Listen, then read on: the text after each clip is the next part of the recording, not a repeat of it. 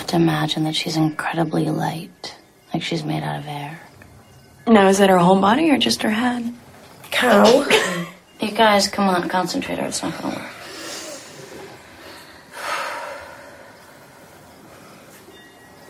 I think I sprained my finger. Shut up! Focus! Come on, you guys, come on, ready? Light as a feather, stiff as a board. Light as a feather, stiff as a board. Light as a feather, stiff as a board. Light as a feather, stiff as a board. Light as a feather, stiff as a board. Light as a feather, stiff as a board. Light as a feather, stiff as a board. Light as a feather, stiff as a board. Light as a feather, stiff as a board. Light as a feather, stiff as a board. Light as a feather, stiff as a board. Light as a feather, stiff as a board. Light as a feather, stiff as a board. Light as a feather, stiff as a board. Light as a feather, stiff as a board. Now is the time, now is the hour to welcome you to When We Were Young, the podcast that determines whether the pop culture of yore can still levitate, or whether it was just a glamour that must be burned at the stake. I'm Chris, the podcast host most likely to hail to the guardians of the watchtowers of the East, powers of air and invention. Hear us. I'm Seth, the host most likely to hail to the guardians of the watchtowers of the South, the powers of fire and feeling. Hear us. I'm Becky, the podcast host most likely to hail to the guardians of the watchtowers of the North by the powers of Mother and Earth. Hear us! And I'm Chrissy, and I'm the guest co-host most likely to hail to the guardians of the watchtowers of the West, powers of water and intuition. Hear us. Today on the podcast, we are talking about witches, teen witches, and thank God none of them is named Sabrina. We could do Sabrina the Teenage Witch on the podcast. I mean, I feel like she should be the fifth wheel in this, foursome here. Not on the podcast. I mean, in The Craft, the movie that we're doing today. Oh, smooth as silk. The witches in question are Nancy, Bonnie, Rochelle, and Sarah, the bitches of Eastwick, in the 1996 supernatural thriller The Craft, starring Neve Campbell, Rachel True, Robin Tunney, and Fairuza Balk. I still can't believe there's a witch named Bonnie. Yeah. It just doesn't sound... That's a country well, music her parents didn't star know name. she was a witch. That's fair, Becky. In order to properly do this episode, we realized we needed to find our fourth, so we could call all the corners, and that is why we brought onto the podcast Chrissy, who has previously guested on the podcast in the episode on The Dark Crystal and Labyrinth. So I guess we only bring you in for sorcery related. Yeah, we summoned her from the other side of the country. And if you knew Chrissy, you would know that that's highly appropriate. For the cackle alone. That's just what happens. We've really typecast you, I think. I typecast myself. It's fine. Yes. And so one of the memorable moments of Chrissy's youth was fetishizing David Bowie's codpiece in Labyrinth. So you need a refresher. Just think of that. Yes. David Bowie's codpiece? Yes, think of that. That's what I always think of when I'm like, Chrissy. Aw. I love it. Well, thank you for being our first repeat guest. My pleasure. Yes, it's wonderful to have you back, and wonderful that someone would come back. That's the real surprise of it all, is that you agreed to this again. Oh, hell yes. Are you kidding? So before we invoke all the spirit of Menel... Menel. So is that with like a French accent, Menel, or like if I'm American like I am, is it just Manon? Manon? No, because they all say Menel. They all say it that way. Yeah, I think, again, the way I characterize it is that you kind of give up halfway through. And you're like, no. I went through my entire youth watching this movie at least a dozen times, if not more, and always thought it was Menel. It is not. I found out for this podcast. I was like, is it M-A-N-O-N? Yeah. Yes. Okay, that's yeah, it's definitely what I thought. And it's also like, it's clear which actors in the cast have spoken French in some capacity before and which have not. Yes, it's actually a made-up god Yes, it for is. the movie. Then why didn't they make up a better name? Like what? Sorry. What would your god's name be? I don't know, Frank. You're fired from writing this movie. Why not use a real pagan deity? Why not What are those? Hail to the look watchtower, into Frank. witchcraft and do a movie about witchcraft? And Frank, we summon you. or maybe they were too scared the god actually would be summoned. Maybe that's why. That is actually They were why. not. Is They it were not really? insured for Yes. that. Well, they thought it would be disrespectful to do an actual god that people worshipped or would do spells to and for. So I bring it back to Frank. Honestly, Frank was there the whole time and they just let it go. Hey, I do sometimes do spells for Sinatra. So before we get into all of the stuff that we just said, we're going to read a new review that we have on iTunes. It is our longest review to date. Oh, wow. Would anyone care to guess how many stars? 5, I hope. Is it more than 5? No, it's 5. Okay. I think we'll take it. We'll take it. I mean, if you would have reviewed us 7 stars, that would be more appreciated, but again, I understand. Find a way to hack iTunes and give us more stars. That's what we're basically asking. We don't ask a lot of you, really. Chrissy, would you mind doing the honors and reading our review for us? Not at all, As an please. impartial party. As a neutral observer. So neutral. A must listen for the Nostalgia Junkies by Bleach24.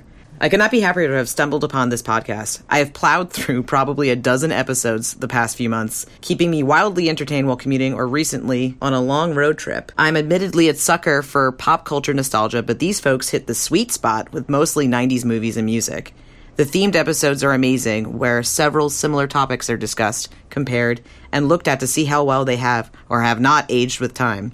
The hosts bring a critical view, personal stories, and nonstop humor to the table. I related over my love of several seminal cities from my youth, Alanis, No Doubt, etc. Fondly rewatched classic movies like League of Their Own and Jurassic Park with a new perspective, and again laughed a lot along the way.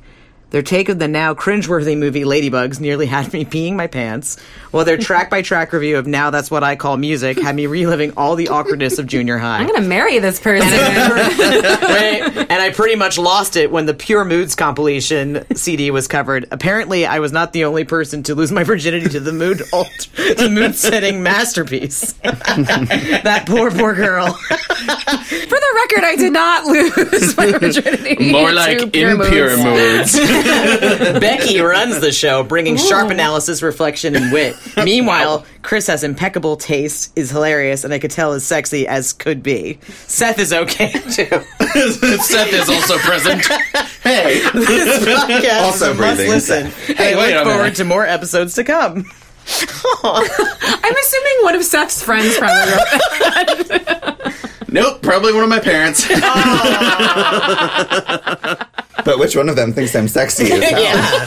And just thinks you're okay. Again, it could be either one. That doesn't narrow it down. Who wrote this review? Bleach24. Yeah, I don't know who that is. I did not pay them to do it. Bleach24, show yourself coward. Bleach24, will you marry all of us? Thank you for that review. Except for Seth. Well, he comes part of it. He's part Our of the package. nuptials are off. I like how he's designated a leader for the show as well. Becky, apparently you run the show. I'm the only lady, so. Yeah. It's true. She's bossy pants.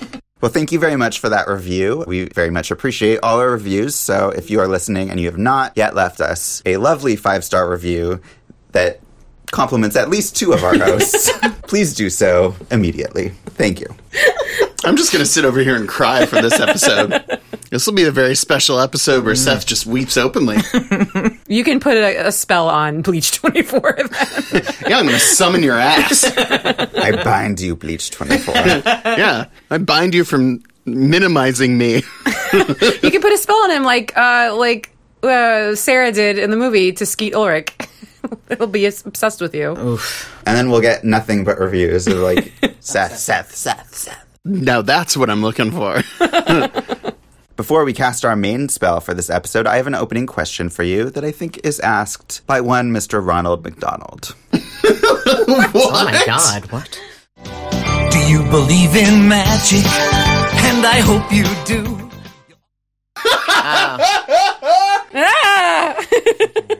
I totally remember that commercial. Me too. How was that not determined too disturbing for children?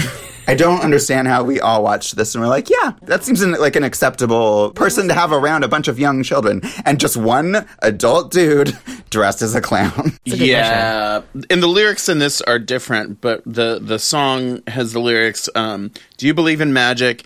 In hamburgers that talk, chicken McNuggets you can take for a walk, and a clown making wishes come true.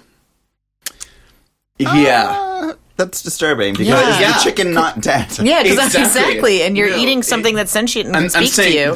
that whole series of commercials was just utterly macabre and really taught us strange ways of relating to our food as well as to clowns. Yeah, well, we're all fucked. Pretty much. Is this episode now about McDonald's commercials? It is now. Yes, I've pivoted into That's that. how much we liked the crap. That's the real black magic. No, I would like to ask, do you believe in magic, or did you believe in magic when you were young, and like what kind of magic? I'll start. As somebody who literally just took classes at the Magic Castle here in LA, 6 weeks of magic classes, no, I don't. A ringing endorsement for the Magic Castle. Wow. I believe in skills. Learning Skilled skills.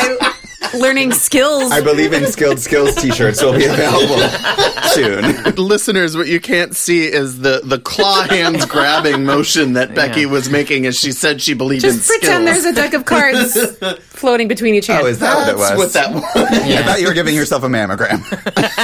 I thought it was David Bowie's magic levitating balls. Or she was grabbing his codpiece. No, when David Copperfield makes the Statue of Liberty disappear, I don't think that's magic.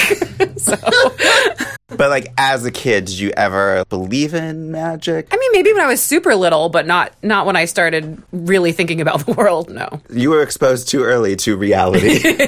maybe. What about you, Seth? I love this question. I very, very, very, very deeply at my core wanted to believe in magic for the very longest time. I loved any kind of ghost stories. I loved all variety of supernatural stories and watched things like Unsolved Mysteries at a traumatizingly young age. I was into the book series Scary Stories to Tell in the Dark. I was into, Goosebumps and Are You Afraid of the Dark? And basically just any and all of that kind of spooky realm and of the kind of quest to figure out the things that no one can figure out. And always just really intrigued by people's experiences of things that they couldn't explain. And so that didn't carry over into like belief in Santa Claus or fairies, or it didn't have a kind of spiritual connotations for me at the time. It was more kind of the sense of adventure and the unexpected and the unknown. So many things that you say in this podcast, and in particular right now, I'm like, yes, that's exactly what it was like for me growing up. Like I was so entrenched in fantasy and in that genre and reading all the books like Narnia. And I mean, oh my God, like even into adulthood where maybe it shouldn't even be acceptable anymore. I still very much want at the very core of my being for magic to be real. And I've explored paganism and witchcraft and explored the spirituality of it. Like growing up, Greek mythology was like, oh my God, it was my favorite thing. Like that's one thing where I can still really nerd out about, and just anything having to deal with explaining the inexplicable and just really wanting to understand, like, and wanting to believe the world is just so much more interesting than it really is. And that's like why I got so lost in all those stories, and still to this day just gravitate towards it. I just love that idea. As someone who has practiced like paganism and stuff like that, has that ever given you sort of even a brief moment of like magic? Absolutely. Charge? Yeah? Yeah. I know that sounds like really anybody who doesn't believe it's going to be like, oh my God, this girl's such a wingnut. But I've had psychic encounters. I've had out-of-body experiences. I've dealt with feelings of, ghostly presence and things that you can't explain away. And if you believe, then that's really all that matters. It's kind of like, it's a leap of faith to believe in God. Why is it any different to believe that you're visited by a spirit or have some kind of psychic intuition? Yeah, and I've had actually a lot of, I don't know if I would call them psychic because that is the kind of application of like a supernatural term, but I've had like intuitive episodes and moments in my life that literally could not be explained by anything rational or factual or any of that. I have never been a big fan of like tricks or sleight of hand or skilled skills, as some people call them. Do not mislead Chris with your skilled skills. And I've always found it strange that that's called magic, because people who like that stuff generally don't believe that it is magic. They realize that it's all Skilled skills. Trickery. Yes, it's skilled skills. Yes. But I find myself actually like very agnostic about magic because there are so many things in this world that I think would be described as magic if we hadn't already like kind of attributed some scientific phenomenon to them, like gravity or caterpillars turning into butterflies or Cher. I don't know how she's still kicking. That's pure science, Yeah. baby. That is pure science. Maybe it's magic. Who am I to say? So that's kind of my attitude about religion and magic, because I also kind of think of them together as like, what do I know? Like, if someone says they saw a ghost or, you know, had some sort of intuition, I'm slightly skeptical of it, but I'm also like, you know what? Maybe that's true. I'm very willing to kind of go with things, and I feel like I've had moments like you guys were describing that are kind of just too weird, too coincidental to possibly be. And so I do kind of view the world as this sort of like heightened, like maybe something super crazy is going to happen. And if, I don't know, if something magical did happen, I'd probably be like, okay, you know, like that makes sense. I mean, the world has already gone kind of crazy. So I feel like at this point, anything could happen. So it seems like I'm the most cynical one of this, this podcast episode. Your answer to Ronald McDonald is a firm no. I will still take his french fries. So that will bring us to The Craft, which was released on May 3rd, 1996. It was directed by Andrew Fleming, written by Andrew Fleming and Peter Filardi. Andrew Fleming does not have a whole lot of credits outside of TV recently, but he did also do another movie about teen girls in the 90s, Dick. Really? Yes, a very different movie. That was Michelle Williams and Kristen Dunst. Yes, right? and it was about Dick Nixon. So at the time this movie was being made, the dominant female stars were Winona Ryder and Claire Danes, both of whom I could easily see like starring in this movie. Absolutely. I wonder if they were even approached for it. Maybe they were probably too expensive because this was a $15 million movie and like it was kind of a risk for the studio. They did consider Angelina Jolie and Alicia Silverstone. Both of them were not yet huge deals. Angelina Jolie was unknown, left this movie to do Foxfire, and Alicia Silverstone had shot Clueless, but it had not come out yet. So no one knew that she was going to be the biggest deal. I can so see both of those people. In Yeah. this movie. Yeah. I think it would have been a better movie, actually. I actually was thinking that too. All maybe. four of those. I'm assuming Angelina Jolie for Fairuza Balk's part. No, for Sarah. Oh. It was both of them for Sarah, the lead. Oh man. Also, Scarlett Johansson was considered, but she was 12. I was like, wasn't she like a zygote? Like, when They did stuck a Ghost camera. World come out? Because that was her like first Like big 2000. movie. Play something One, she's I not think. supposed to be playing. Yeah, that's like 7 years later. Yeah, well, she was a teen actress in some stuff, like The Horse Whisperer. Yeah, but still, I don't know why they would crazy. consider her for this, but she didn't get the part, obviously. The first cast was Rachel True, who plays Rochelle. Of this part, she said that she was always cast as the girl who asks the white girl, "Are you okay?" Oh, that's so sad. So she was actually really excited that she had a character and her own like storyline in this movie. The original version of her character was bulimic and white, but when Andrew Fleming came on to the movie, he changed it so that one of the characters was black and was dealing with racism. Next cast was Fairuza Balk, who was best known and probably still is best known besides this movie for being Dorothy Gale in Return to Oz, which is a very different performance than Nancy in this movie. I don't know. I would kind of like to see like the goth version of like a goth going to Oz and being like, "Fuck you." Isn't like, that what Return to Oz is? a little, but at least Dorothy's supposed to be, you know, still Judy Garland-ish a little bit. What else was Fairuza Balk in? Was she in American History X? Yes. Yes, and the And the Water Water Boy. Boy. The Water Boy. Yep, and she was also in The Island of Dr. Moreau. Oh, I didn't see that. We don't speak of that in polite circles. The actress Robin Tunney wanted to be Bonnie. She had short hair for Empire Records, so they made her wear a wig throughout this movie. And it's so distracting. Yeah. That's crazy. It was driving me crazy the whole movie. And now that I think about it, if she had like this sort of like punk rock short hair, that would have made more sense for the character. Yeah. And That would have made so much more It sense. worked. yeah, it was the studio that made her like wear a wig because I guess she had to be pretty. She had to be wholesome or Yeah, she had to The be the good witch. relatable one. Well, she was the one that wasn't trying to outwardly be like, I'm a witch. So it made sense for her to look more normal. I guess, but I still feel like she should have had some edge to her. And then Neve Campbell rounds out the cast. She was actually cast as Bonnie, and she was the most famous of the cast from Party of Five. And soon Scream. And soon Scream, but not yet.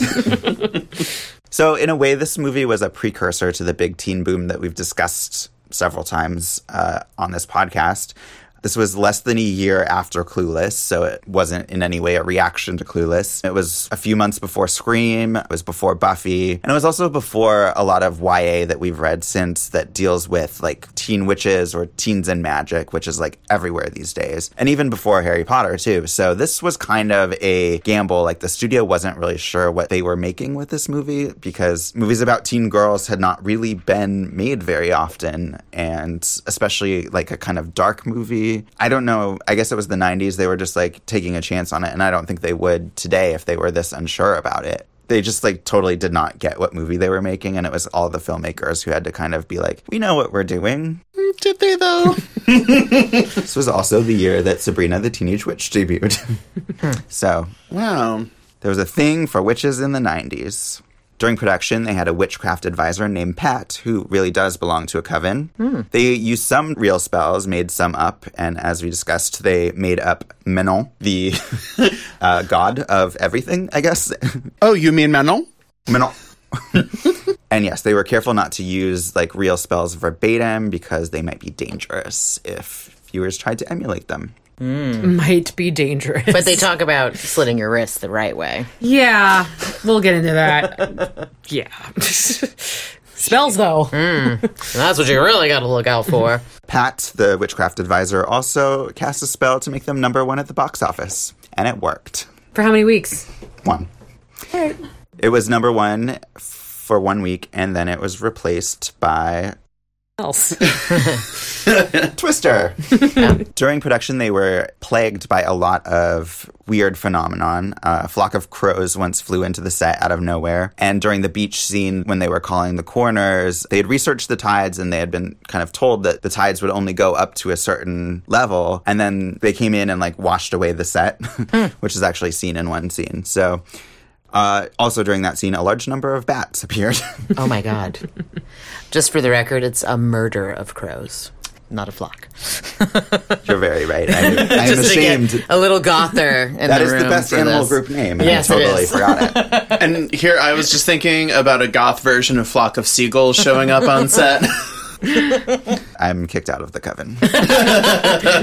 We forgive you. So did you guys see The Craft when it came out? No, I did not.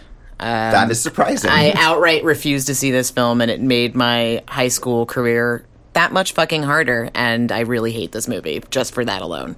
Wait, Like- but you did see it at some point in your youth. Yes, but not in theaters. I was like, fuck this movie. Fuck you appropriating my goth culture and trying to make it, it trendy or interesting, and nobody's going to get it, and now everybody's going to think I'm a crazy witch.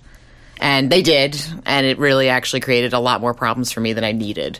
So I have a real personal vendetta against this film for that reason. Do you think that The Craft, like, kind of focus, like, what they might not have put in certain terms, like witchcraft or something, do you think that the movie is actually what kind of helped them build that context and actually kind of say, oh, like, you're a witch, like, in this movie, whereas otherwise, they might not have made quite that association? Well, that was just it. Like, I think they always just thought I was a weirdo or a freak, and then suddenly it was like, oh, well, she casts spells, or oh, well, she's obsessed with the devil, and and I was like, I don't do any of those things.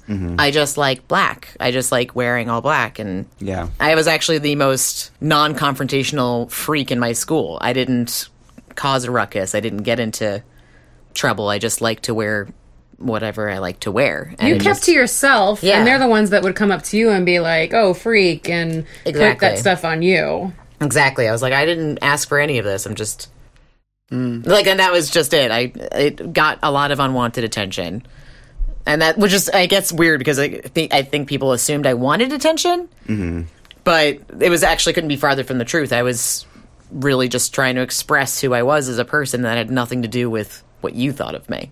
Yeah. So I wasn't on display for everybody to critique or tease. It was just what I like. And Chrissy, did you have kind of your own little tribe and community around those lines, or were your friend groups kind of arranged just around, being friends with each other? Funnily enough, I remember the first day I wore all black, and it was like a coming out party for me in that sense. It was like it was in 7th grade on my birthday, and I showed up wearing all black for the first time, and I never felt more like myself than in that moment. Mm-hmm. And I had met Becky that year. Mm-hmm. And like, we became friends in 7th grade. Mm-hmm. But I probably wasn't drawn to you because you're clothes. You're just like a good person and we got along, But I think that your ability to express yourself the way you want to rubbed off on me in like a good way. I guess I was kind of goth for 2 years, but it depends on the day. It's like, oh, today I feel like wearing all black and black lipstick. The next day I feel like wearing Old Navy. The next day I like wearing my like purple hippie skirt with like purple eyeshadow and green lipstick, and the next day I'll wear jeans.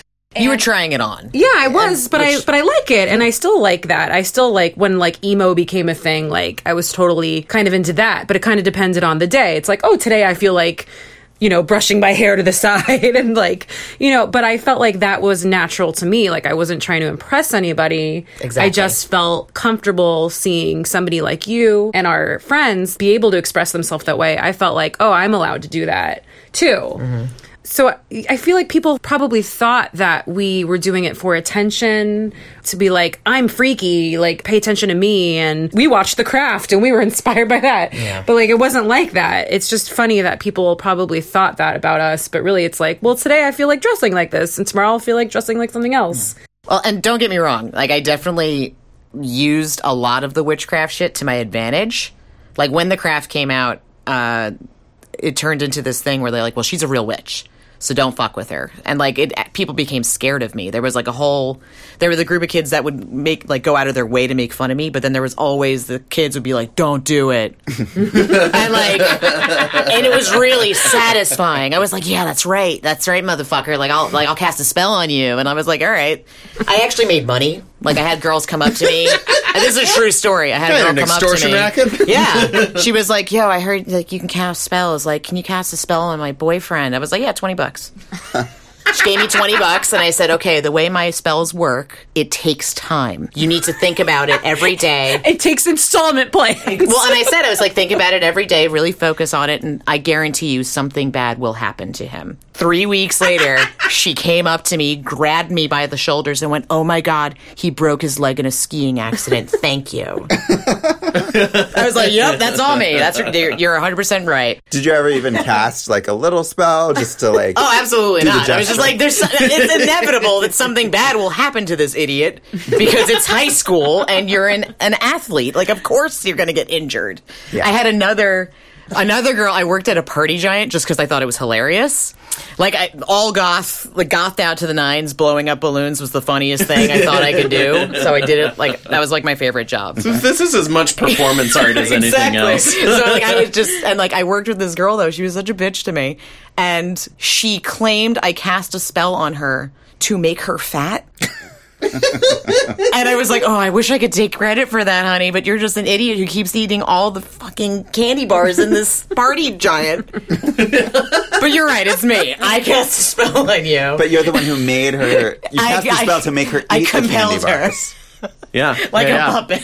The power of Chrissy compels you. Exactly. I summon you, diabetes. It's just so wonderful. Like, it's ridiculous shit. Like, I remember this, like, the class clown was, like, hanging up artwork, and he had thumbtacks in his mouth. And he started talking shit about me as he had these thumbtacks in his mouth. And I was like, if you're not careful, you're going to pierce yourself with that thumbtack. And as soon as I said it, he pierced his tongue with the thumbtack. And he was like, you fucking witch. I'm like, yeah. It's like the power of logic compels you. Like this is how things work. And that was just like my entire high school career was just like taking advantage of people who did not understand correlation and causation. But you know what? This is what witches were back in the Salem times. Exactly. Because Salem old times, because they were just women pointing out the obvious to men. Yeah. And be like, witch. Yeah. And that's not magic, because it does not take skilled skills to do that. That's just talking shit and waiting for something to happen. Precisely. It's genius. It's genius. Yeah, I made a little profit. It was a good... So what year was The Craft? What year did that come out? 96. In 96, I was in 6th grade. I was not a snazzy dresser. But that was kind of the age when, I had a really strong circle of friends in basically kindergarten through 8th grade. And kind of during that just pre-adolescent time, your hormones are starting to rage and people are trying on new personalities, new ways of being quote unquote yourself. So I was not goth, but I had a couple friends who were, both male and female, and I was always really intrigued by it, like intrigued by the look, intrigued by the attitude, because it was rebellious kind of in one sense, but it was not punk, it was not anarchistic, it was not burn everything down, it was more like the everything is already burning down and what a lovely, beautiful flame it's making. And as a young romantic a person who was basically emo from birth, there was a lot in that I gravitated toward and found really fascinating. So I started getting into wearing darker clothing, and my friends of mine who were goth were certainly incredibly into the idea of The Craft when the trailers came out and when it was coming out.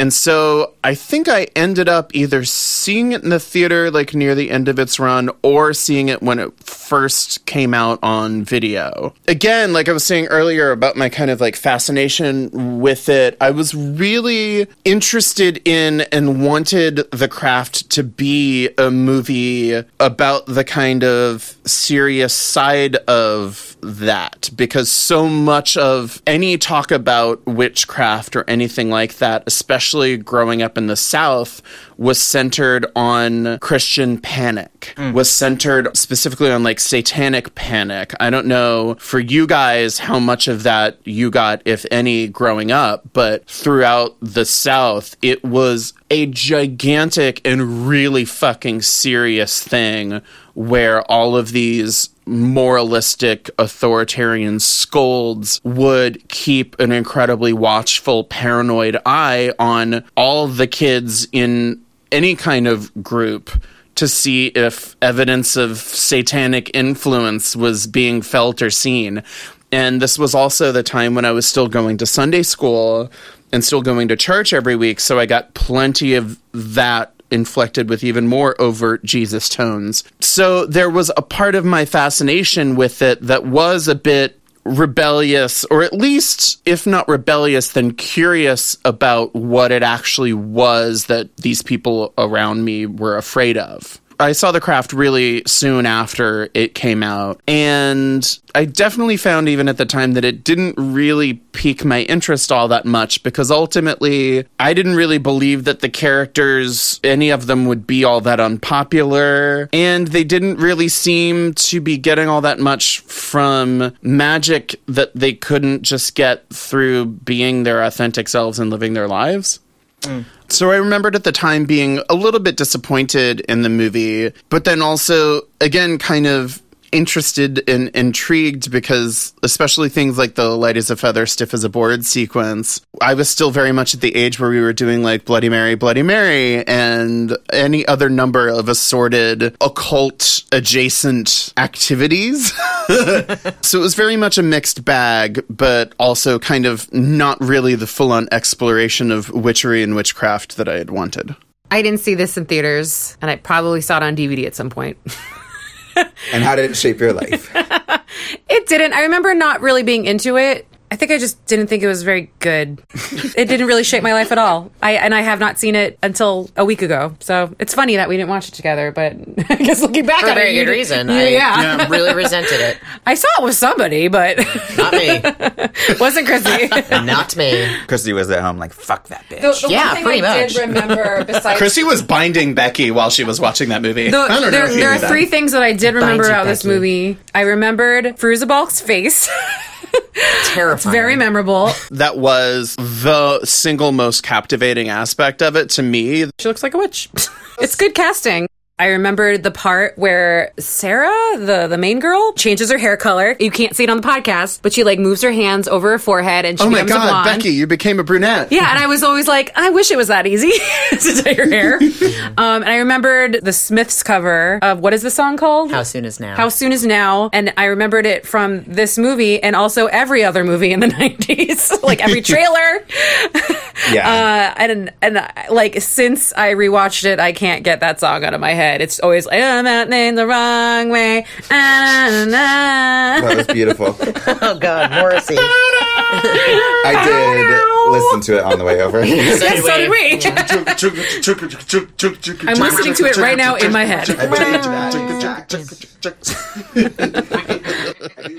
I believe that exact same cover was used as the Charmed theme song. And it was also, I think, in the trailer for Cruel Intentions. But that was the original. That was the actual But the Smiths song version. itself Yes. was like, I felt Yes. like if you were going to pick a few songs to be like, this is the 90s, I would pick that song. Mm-hmm.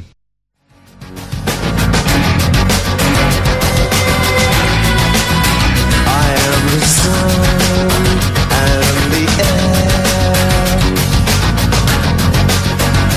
of a shyness that is criminally vulgar on the Sunday of nothing in particular.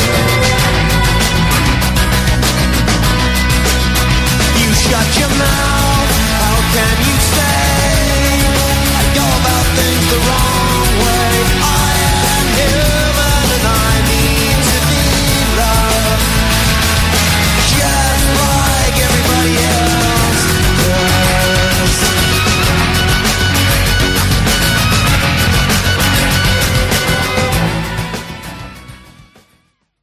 I think there was a federal law that mandated it be in every trailer. And also, I don't know how much radio you guys listen to, but I swear to God, there was like an uninterrupted period from like 1993 on where every interstitial part where like one radio show would switch over to the next would have that fucking...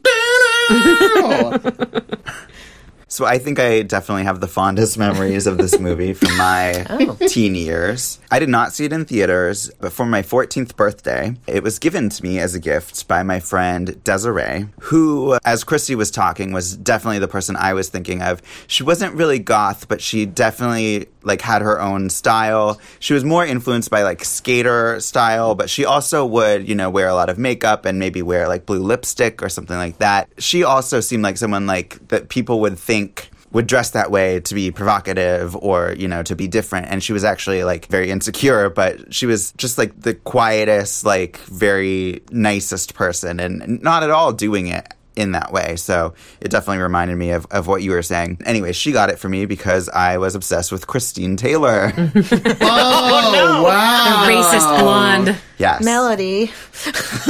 I had never seen this movie yet. And I had not really seen rated R movies at all. So it's possible that this was my first rated R movie. Christine Taylor was in the Brady Bunch the year before. Yes, 95? yes. So, okay. Yes, so I was a year into my full-on boner for Marsha Brady. Did you get that checked out by a doctor? Probably a few times, yeah. I remember thinking, like, oh my God, like, this is a rated R movie. Like, I don't even know if my parents will let me keep this or watch it. I don't remember them even really mentioning it, or maybe they weren't paying attention. But anyway, so I watched it, but it was kind of like the secret movie that I would watch because, like, I didn't want anyone to know it was rated R, even though the content of it wasn't really anything worse than I'd seen elsewhere. So this was kind of a Scream adjacent, like, teen movie, and it was one of the first VHSs I owned that was like a more grown-up movie versus like Disney stuff that I probably had before. So I watched it like pretty frequently. I don't know how many times I've seen this movie, but I would say definitely over a dozen, maybe like 24 or something. I once went to Toy Thai here in LA to eat and sat right across from Fairuza Balk. Oh. It was one of those setups where like your tables are touching each other, like it's a big row of tables, and so like I was directly like across from her and I could not stop staring at her because she is such a magnetic person. She is. She's beautiful. That's what I'm saying. Like, she's just, there's something about her. Something about Fairuza. Yeah. You're not going to balk at her. She was striking. dressed very much like she is in this movie. Like, she's not really wearing a costume in this movie. No, she's definitely I think not. she's actually, she actually is Wiccan. Yeah. You know, like she actually like believes in that stuff. Yeah, and that was even true at the time. So this was very much her look. They might have like jazzed it up a little bit for the movie, but she was, you know, in dark colors and had the same kind of makeup and hair, like dark hair color. So I just like kept making eye contact with her and then like looking down at my pad thai. You're like, please don't cast a spell on me. No, I wasn't worried. But she does seem like someone who could like freak out on you and be very mean. I doubt that that's her personality, but I guess I was so used to this movie that I was like terrified that she would like scream at me or something if she caught me like staring at her. So I was like really trying not to, but also kept doing it. My last fond memory of this movie is actually from a few years ago. I went to the Hollywood Forever Cemetery where they screen nostalgic movies, lately mostly like 80s and 90s movies.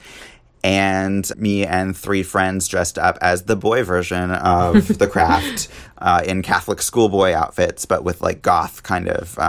accoutrement. Yes. Mr. Kraft. That episode of American Dad. And this was also like... I think it was the day before Halloween or a couple days, so I ended up going as that for Halloween. So there's a Halloween story. I have a Halloween story too. It's not just you, Becky. No. So yeah, I always enjoyed this movie. It was never a movie that I thought a lot about, like in the way that like Scream kind of really shaped my sensibility of what I liked and was just very influential on me. This movie was more just like a movie that I enjoyed and was kind of in the background of my entire teen experience. So the movie grossed $24.8 million here, which was more kind of than they were expecting, but was not a huge hit. But it then became like a big, huge hit on video. On Rotten Tomatoes, it has a 50%, which is, you know, straight down the middle.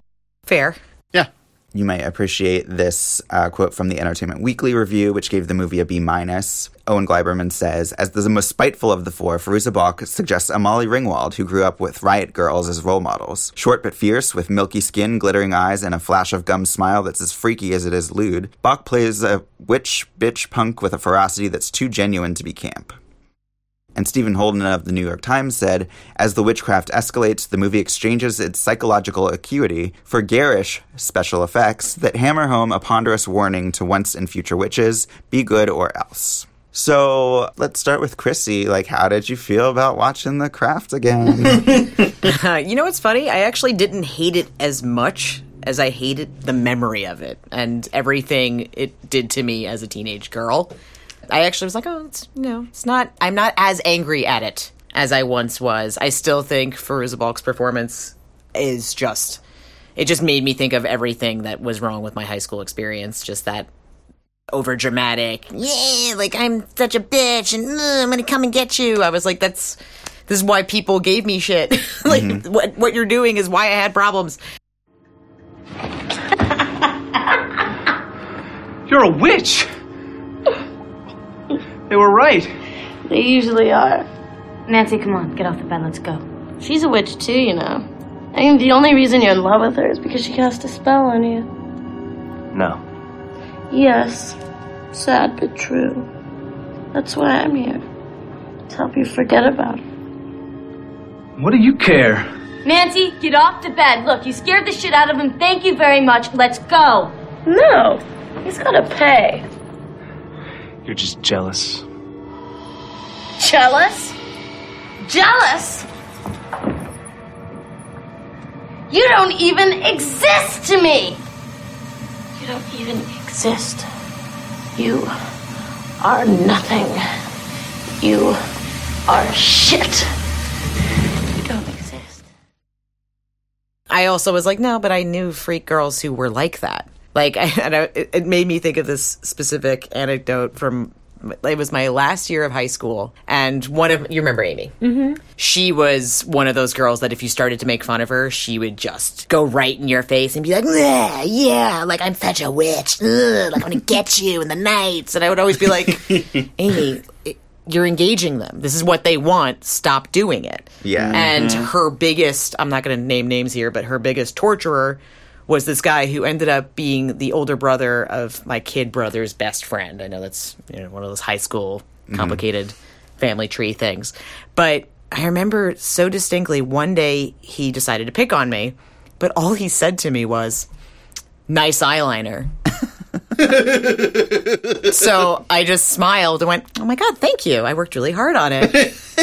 And I walked away, and it was like the best thing I could have possibly done because he just kind of, he just like jerked back a little and was like, huh, that was interesting. Recalculating. Yeah. Hey, that Apparently, wasn't a compliment. this is a direct quote. Wait a minute. Did I actually say something nice to a woman? Yeah, he was really, exactly. This guy, trust me, this guy had problems. He apparently went home that night and told his brother, my little brother's best friend, he was like, yeah, I like that Chrissy girl, actually. She's all right. And he was like, really? Why? He's like, she's such a freak, though. You hate freaks. He goes, she doesn't wave her cape in my face. And it was like the minute he said it, he was like, okay, so yeah, like he likes you now, and you can just keep, proceed. You can do whatever you want. It's amazing. Like he won't make fun of you. And now you're married. No, but still, I just remember being like, that's all it takes to disarm people is just not react. And I feel like that was so much of the problem with that movie was just how much he was reacting. And it was mostly for Balk, though, because the other characters weren't really like that. Well, they were just like minions. Like that was the other, like I had a huge problem with a lot of the ways all the other witches behaved in the movie. They just kind of were like I was a bossy teenage girl, but I still had friends that like stand up to me and be like, you're being a bitch, or like stop being crazy. And it just, I don't know, like watching the movie again, I was like, it's so interesting to see like how the teen dynamic, no matter what group you're in, can exist that way. Yeah, this is Mean Girls on a broom, I think. Yeah, that's really good. Well, but see, one thing Mean Girls does so well that makes it such a better movie is it gives all of the Mean Girls interesting and different personalities, whereas I think what Chrissy's saying is exactly what I felt coming away from watching The Craft this time, of like the extent to which all witches that are not Fairuza Balk are just these kind of empty vessels into which extra Fairuza Balk is then poured. And I wonder how much of her over-the-topness is a compensation for the relative blandness of the other characters. It seems like that performance is a thing that she was egged on into doing and like pushed more in that direction of being overt and I think obnoxious. But I think part of that is also just like a compensation for the relative lack of content and depth to those other characters. Correct. I know you guys think we're getting what we want now, but it's gonna come back to us threefold. Ooh. Are we actually having a theological conversation here? I mean, it's fun. It's scary. I mean, who gives a shit? Oh, Nancy, we do. What do you guys think? They don't think. Bitch. And stop trying to win them over because it won't work. I'm not trying to win them over. You're paranoid. I'm paranoid? Paranoid. I am not paranoid. Paranoid. You guys shut up. Do you want in? Or do you want to leave the circle? Because just tell me right now. Why does it always have to be that way with you, Nancy? Because that's the way it is. All I'm saying is I think you should think. And I don't want out. Fairuza Balk was considered like the Meryl Streep of the cast because the other actresses, some of them had worked a fair bit before, some of them were newer, but like she was the one that like was really known for, I don't know if she was being method exactly for this, but that she was really bringing like something to this, and the rest of their acting was much more what you'd expect of kind of a teen movie of this era, whereas like she doesn't remind you of any other character really from any other movie, at least I can't think of any. Until Heath Ledger's Joker. Yeah. I wasn't expecting much when I was rewatching this movie. I liked it. Surprisingly. And I don't think it's perfect, and we'll get into it. And I think that the last third kind of like gets more like, more problematic. Less skilled skills. More, I wish it ended on a better note. Yeah. But like, I was really expecting to be kind of offended. I don't know. It's a movie with 4 young women as the characters, and I thought there would just be more to be cringy about. But I actually was like, I like this. Yeah. I'm kind of invested in what's going on and where their stories are going. So I was actually surprised by it. I thought it was an entertaining coming of age movie that was actually more progressive than I expected as far as the characters go.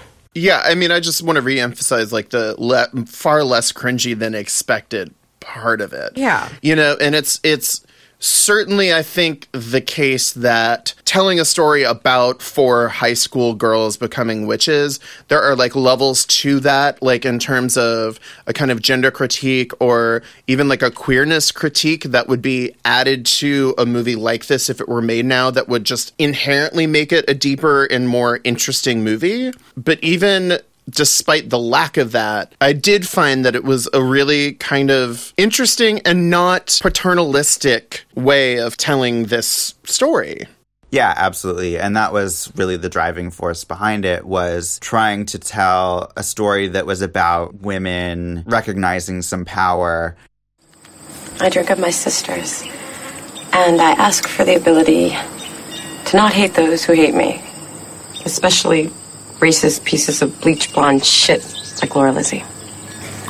Right on.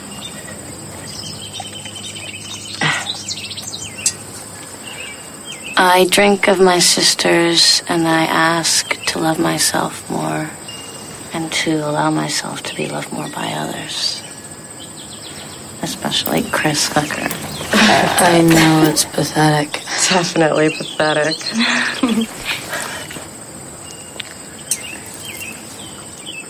I drink of my sisters, and I take into myself the power to be beautiful, outside as well as in. The setup, for those who haven't seen the movie or haven't seen it in a while, is the main character, Sarah, comes into town with her dad and her stepmom into L.A., a very rainy version of Los Angeles. Yeah, I don't want to interrupt your plot synopsis, but why did this movie take place in LA? Like, why is this not in the Pacific Northwest or any kind of like general geographical area with like atmosphere? Yeah. Like, why is it Los Angeles? Yeah. Well, Great question. Los Angeles. Because she arrives and it's raining and it's already like, that's not what LA typically is when, you know, when you think of LA and move like. This was pre-climate change. I think they were going for kind of a cultural thing that you can find here, but it's not really that much in the movie. So, it's a little confused. It doesn't quite feel like the right setting. I bet you it took place in Portland and they're like, well, we're filming in LA because budget. So. Yeah, but like even they didn't. There's nothing LA about this movie. Yeah, there's no like they need to be at the Hollywood walk for this scene. One thing that they did want to do was have kind of like an old house feel to it. Like they live in a really old house and they wanted that atmosphere. But again, I don't think that had to be in LA. Like anywhere else could have been fine, especially for as much it's raining in almost every scene. Yeah. And so she meets 3 girls who already go to her Catholic school. The main one is Nancy, played by Fairuza Balk, who's, as Christy stated, the very aggressive. People will make fun of her. People will be quite cruel to her, but she'll be kind of nasty back to them. So she's very much escalating the antagonism there. And then the other 2 are much nicer and kind of more docile girls. Bonnie, played by Neve Campbell, who has a scar from a burn that we don't really learn, I think, about. Yeah, what's the deal with that? Yeah. Did somebody burn her, or was she just in a house fire? They never say. Yeah. That would have been nice. Some nice backstory. Yeah, give her some depth. Especially if it was like somebody at school, like did a prank or something. Oh, God. That would have been amazing. Carrying it up a little. Like, I think that would have been Yeah. She was actually in the Cary High School gymnasium, and that's what happened. And then the last girl is Rochelle, played by Rachel True, who is a swimmer and is black and is then denigrated by the wonderful Christine Taylor, who's not wonderful in this movie. Super racist in this movie. She's a real bitch in this movie. She's a bit on the nose about it. Yeah. But she will say, very direct racist things that are even hard to imagine coming out of anyone's mouth. But oh, I'm sorry. I'm a cartoon racist. So they all have their own literal or mental scars. Nancy comes from like a trailer, and her stepfather is kind of abusive and just a jerk. I think you get the idea that he like probably molested her. Yeah. Or tries to. Yeah. Yeah, he definitely like grabs her at one point. Yeah. And Sarah, early on in the film, we learn that she tried to commit suicide because she has scars on her wrists from where she slit them. So they all have a cross to bear, or a pentagram to bear, I guess.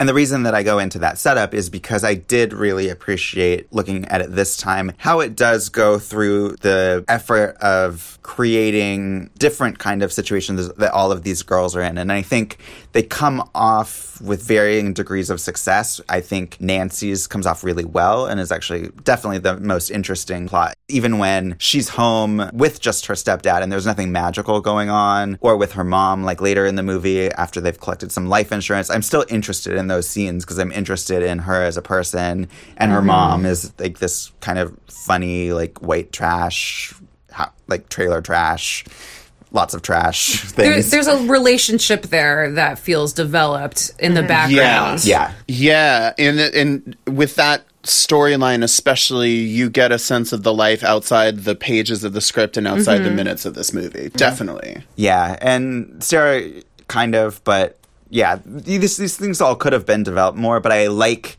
the way that these are all set up as not just challenges for the women, but they're all revolve around beauty and sex. And Rochelle is being made fun of for the color of her skin, the way she looks.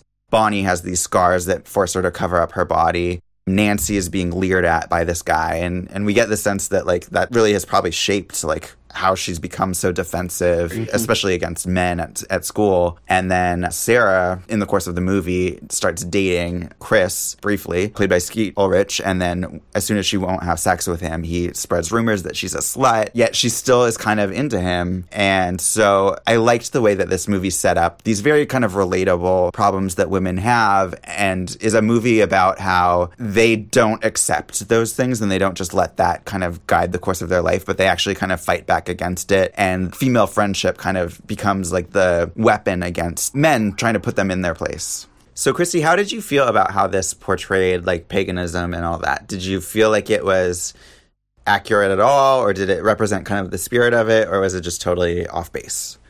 For me, it felt, all right, well, there's two different thoughts here. When I was a teenager, I was like, this is wildly inaccurate, and how dare you? But I wasn't a practicing pagan then.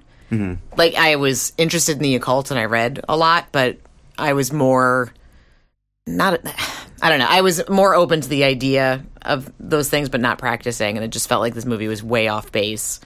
And then as an adult, I watch it and go, this is kind of like a very loving tribute to like opening that world to somebody who may not know. Like a teenager watching this movie might go like, this might be interesting.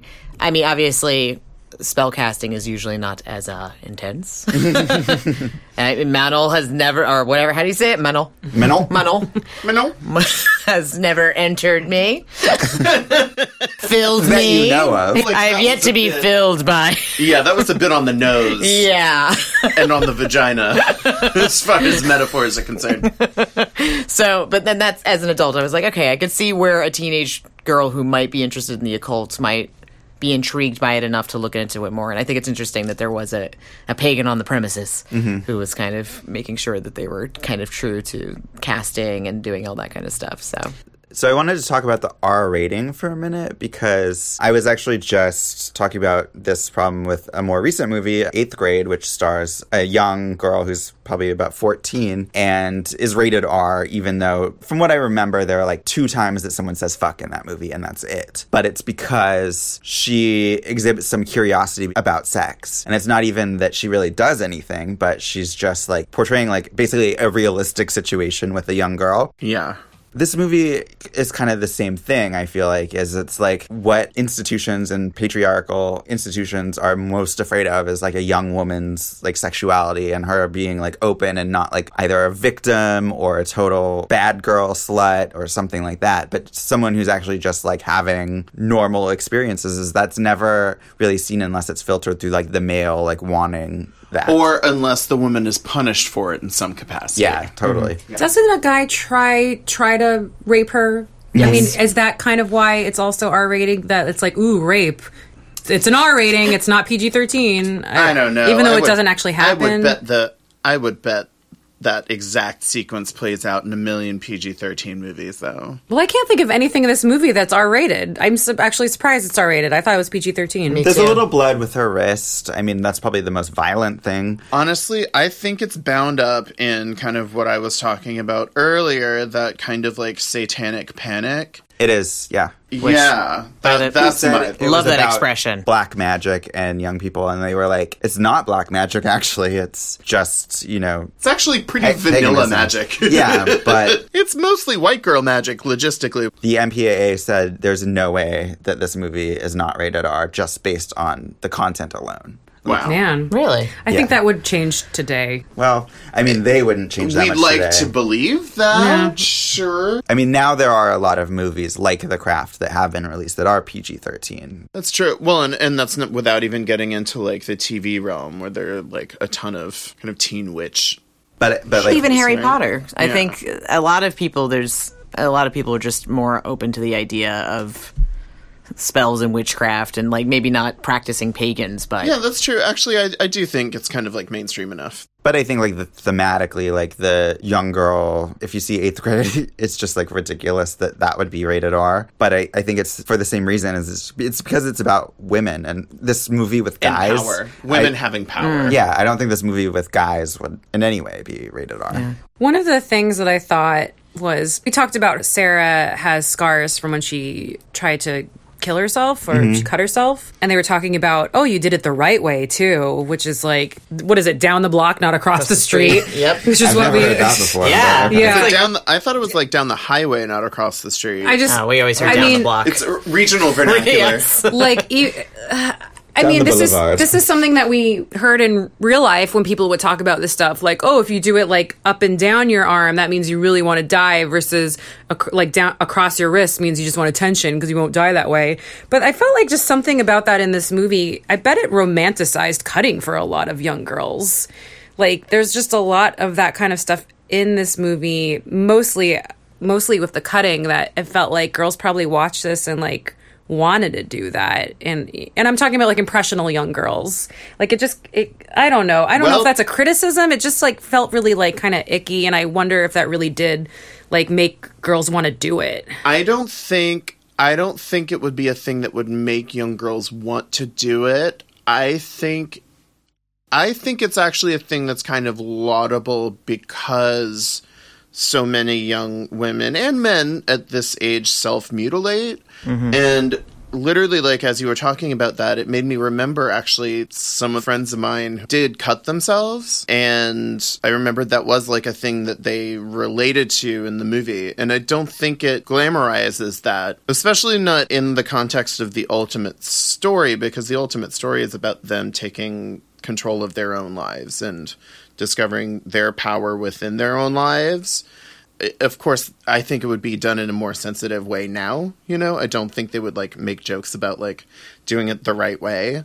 Or I think if they did, it would be much more controversial than I'm sure it was at the time. There's that show 13 Reasons Why, and, like, that's had so much controversy. But yeah, I don't ultimately think it glamorizes, like, self-mutilation or suicide.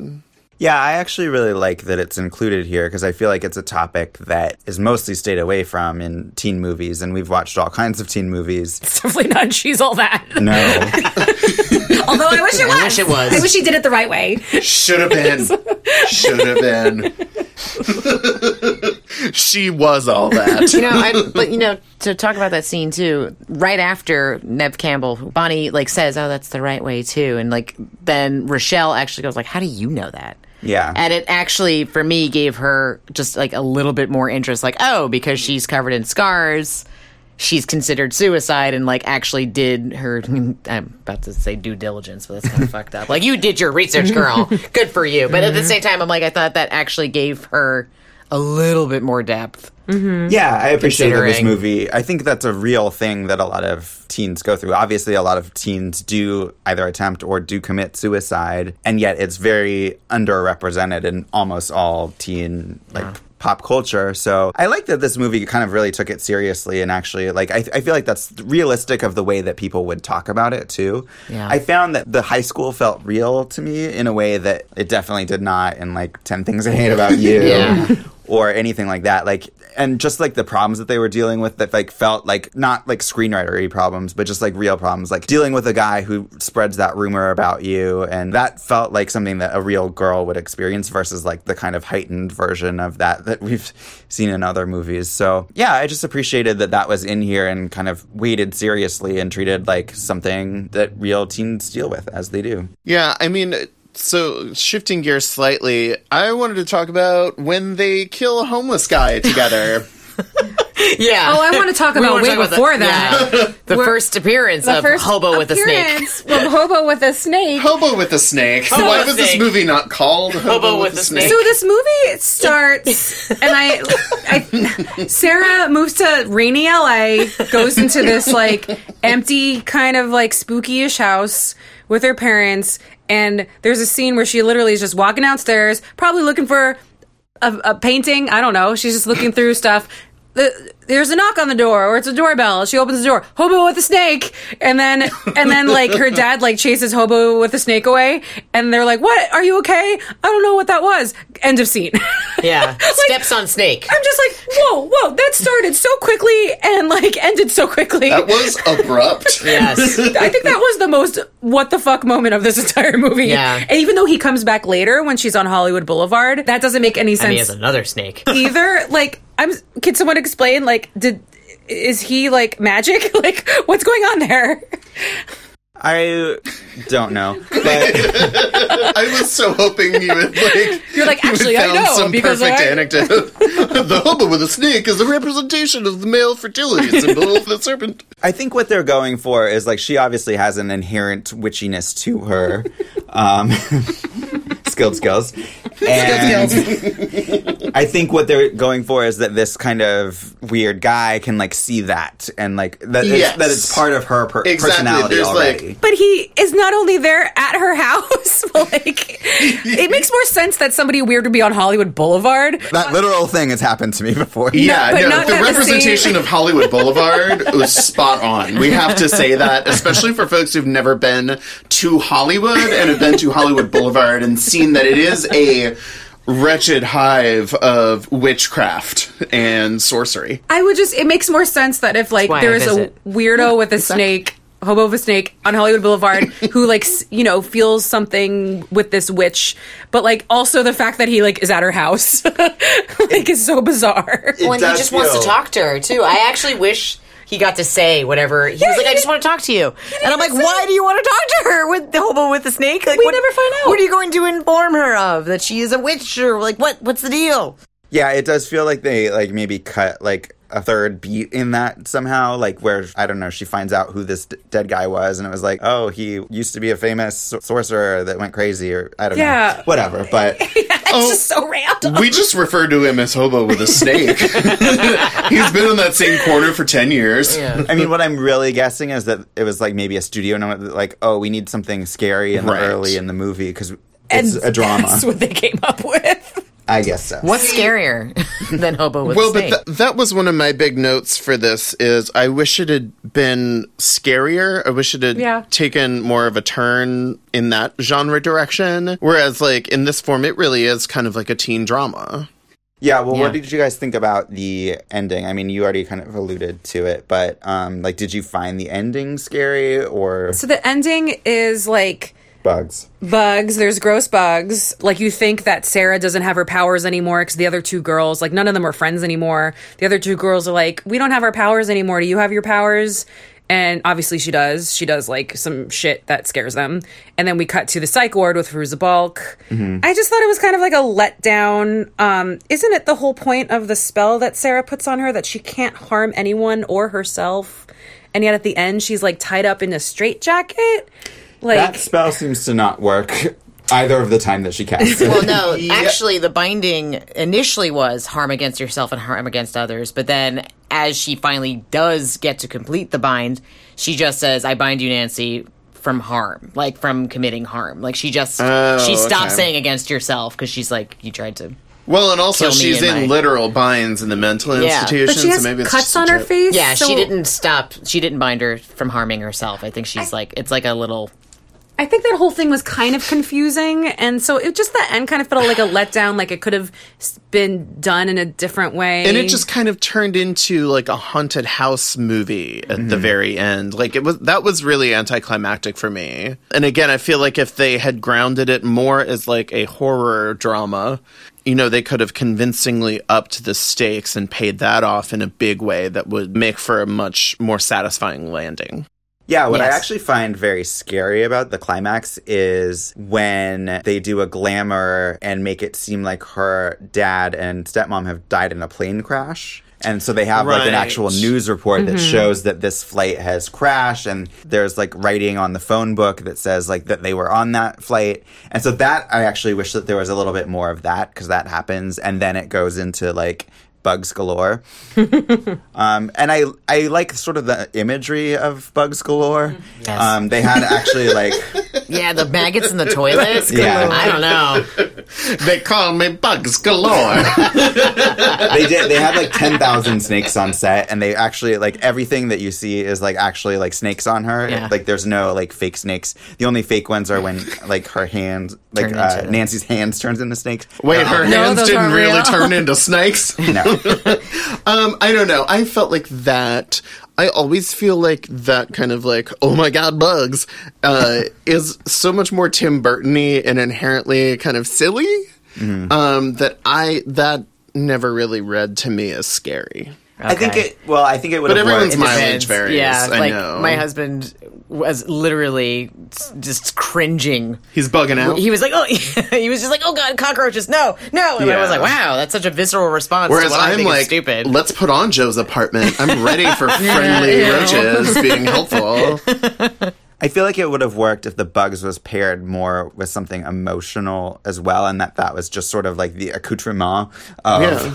Yeah. like Exactly. But I do feel like the fight between them gets a little bit basic in the end, and just like it loses kind of the story, you know? Yeah, basic. That scene actually won Best Fight at the MTV Movie Awards. They got a Moon Man for that? They Wow. did, beating such remember films that. as Barbed Wire and Mars Attacks. Oh my god. That was a great year for movies. Pam was robbed. Yeah, Pam she was was, robbed. in my opinion. So I don't know if you would agree with me. Something that I wish was in this movie was like Bugs. there were plenty of bugs. Oh, There were more right. bugs. There I were bugs forgot. galore. I kind of wish, at least up until some point, like there's a part where Fairuza Balk's character, she's like, my powers haven't kicked in yet, and she's like kind of like upset about it.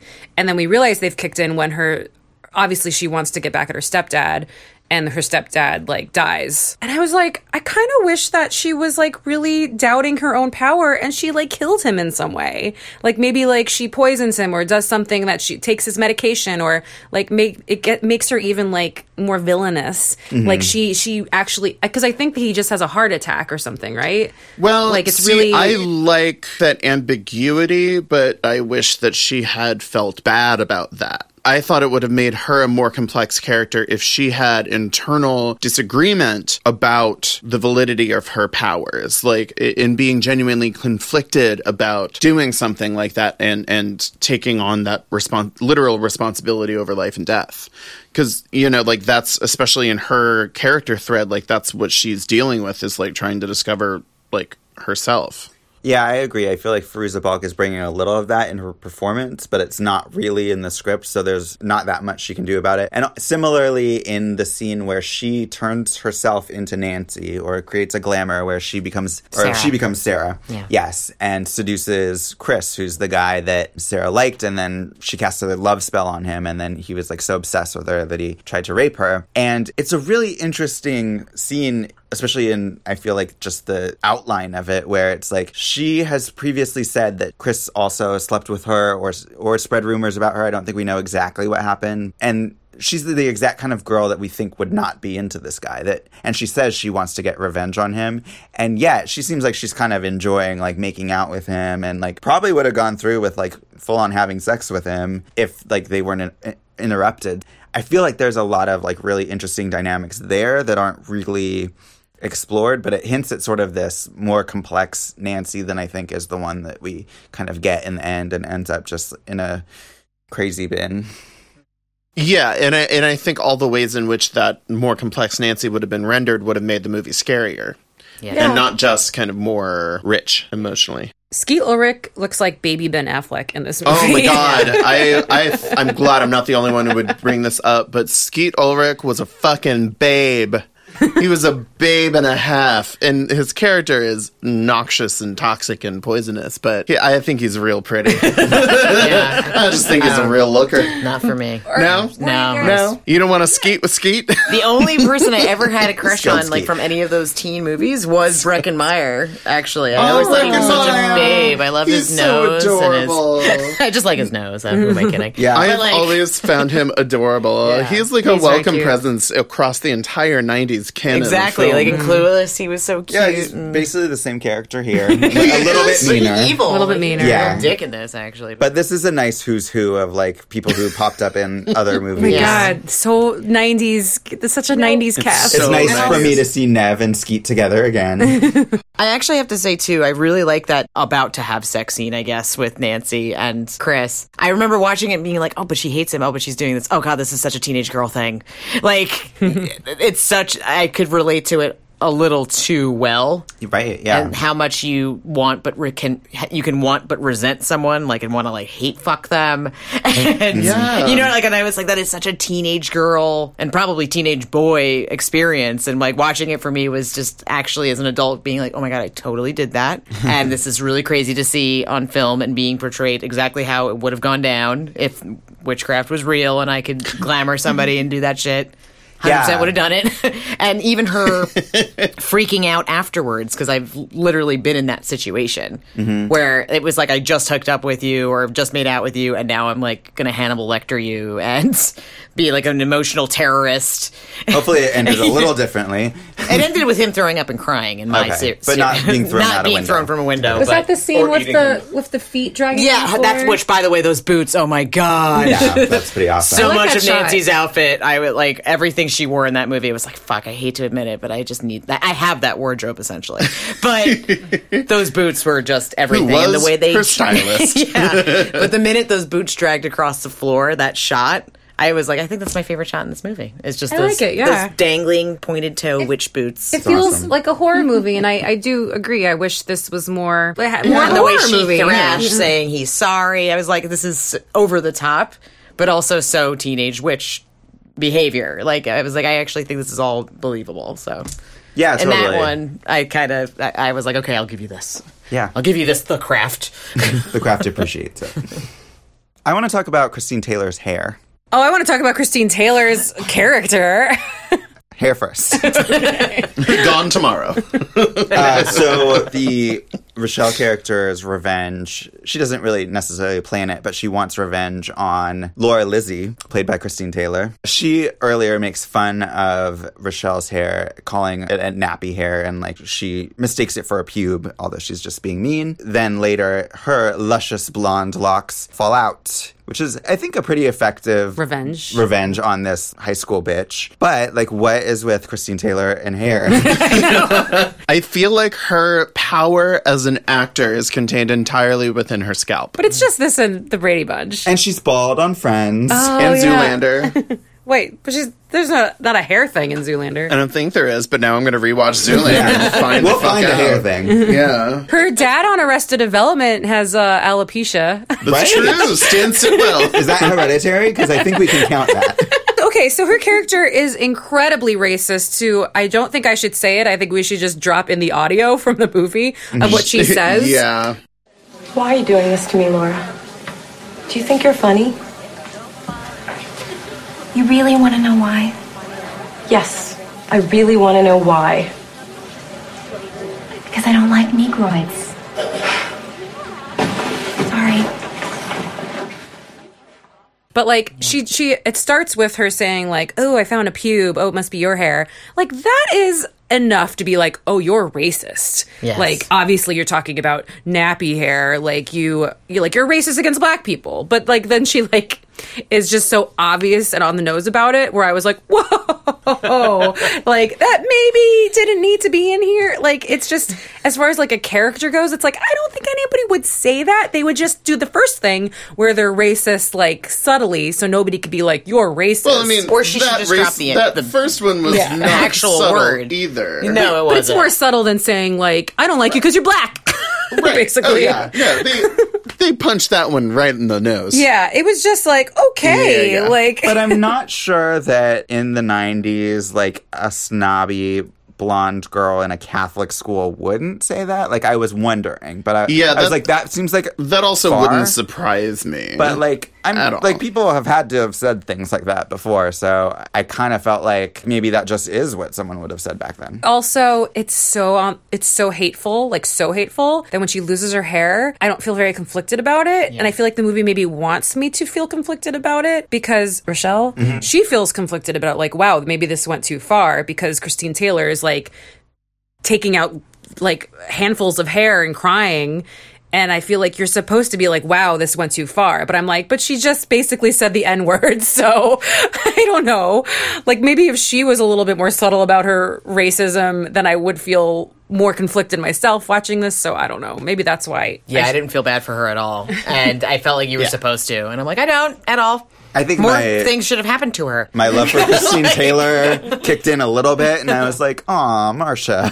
The only thing she's I will not say, rich. her character has kind of an arc too, which is weird because she apologizes to her. Like that was a scene in the movie that I wasn't expecting when she goes up to Rochelle and she's like, Wait, did she actually say I'm sorry? I don't know if she says I'm sorry, but she like speaks to She her. says, what did I do to deserve this? yeah, But that's not apologizing. I shouldn't say apologize, but she's That still wouldn't be a going up to her and non-apology. speaking with Right, her. she's like connecting with her as a human. Yeah. Now that she is also going through like, something. And I was like, this is weird. Yeah. This is giving her more depth. I didn't think he gave her enough depth because I was like, Yeah. she's just complaining to the person Yeah. that she was a bitch to. I just It was thought it was literally, it was like, I what did did you not- do to deserve this? Like, she could have just pointed at herself. You're a And been racist. like, yeah, it's I the shall whole tell you. you-me thing. And I don't, not apology. That's not what I was looking for. But I'm just like, she seemed like to deeply feel conflicted and wanted to and went to talk to her about it. And I was like, that's a strange decision. And Yeah, I kind of like that because, I mean, for me, it's not about feeling bad for the wonderful Christine Taylor, but about, like, the fact that she's inflicting pain on someone and what that says about her. And I feel like it's more about, like, her realizing, like, oh, I don't really feel very good about doing this. And, like, it was fun, and now it's not fun to actually see someone suffer with the consequences of what you did. I also kind of wish there was more about them learning the craft. Mm-hmm. Like they go to that bookstore twice. Nobody talks about that. The woman who runs that shop, by the way, who I was oh my like, God, yeah. I love you, and I wish you were my mom. Like I watched it, and I was like, oh my God, I wish I had some kind of bookstore like this. I in wanted my- more of her. I wanted, like, when she runs out of there and that woman's like, Sarah, I'm like, go back. I Yeah. want to know, like, Right? She was protecting you. Like that Yeah. was a really like and that. But they like when she steals the strand of hair from Christine's head or whatever her name is in the movie, Laura Lizzie. Lizzie McGuire. Yeah, whatever. And she like Lizzie goes Brady. home and then like braids the strand into Rochelle's hair. And I'm like, they picked up a lot of crazy witchcraft skills. Like I almost wish there was like Yeah. maybe not a montage, but some like them like their education. That bookstore and the woman who runs it are just kind of instrumental to the plot rather than developed as like a character in an actual location. Mm-hmm. You know, and again, I feel like it could have been a much more thoughtful movie if it explored that more and fleshed her out as a character. Yeah, it feels like anytime adults are in the movie, it's kind of like, it feels like more like an 80s teen movie where it's like, here's some parents, goodbye, or something like that. Instead of, I feel like the teen stuff is actually pretty textured. Mm-hmm. And if it had like less of like the bookshop stuff, which feels very like studio movie kind of silly in a way, like it would have been more interesting to like just develop, like instead of that bookshop, like have them a scene where they're just like learning this stuff and like studying. Like, you could have literally just had a shot over one of their shoulders in class when they're supposed to be studying math, but instead they have like a book on witchcraft open. Like that would have been like There's a enough picture of a pentagram wink. Yeah, and like a an bit arrow. of a wink. Like, okay, like they're studying this, not studying what they're supposed to be doing in Catholic school. Or like, I always thought it was a missed opportunity to not bring up that they're in Catholic school. Right. And they're practicing witchcraft. So I'm like, how do you not show that conflict? Well, and again, like that could have made room for adult characters who were more like morally judgmental and Yeah. Again, I was like, this had so many things that could have been really cool Yeah, for sure. and unexplored. I feel like this movie is not super well directed. Like, I can imagine more of a visual stylist doing a little bit more with it. There seems to be, like, kind of a mix of styles. And yet, saying that, I feel like there are a lot of moments in this movie that feel kind of iconic. And I don't know if that's just because I watched the trailer so much. But, like, the boots, the slow-mo walk of the girls, like, down the hallway. Like the Reservoir Dogs kind of like. Yeah, exactly. Certain lines, I think, are very memorable, mostly spell kind of lines, like, I bind you from doing harm, and... We're the weirdos, mister. Yeah. Exactly. That's like... light as a feather, stiff as a board. Yeah, uh-huh. And even, like, her changing her hair color, I remember that very distinctly from the trailer, and just the way Skeet Ulrich says...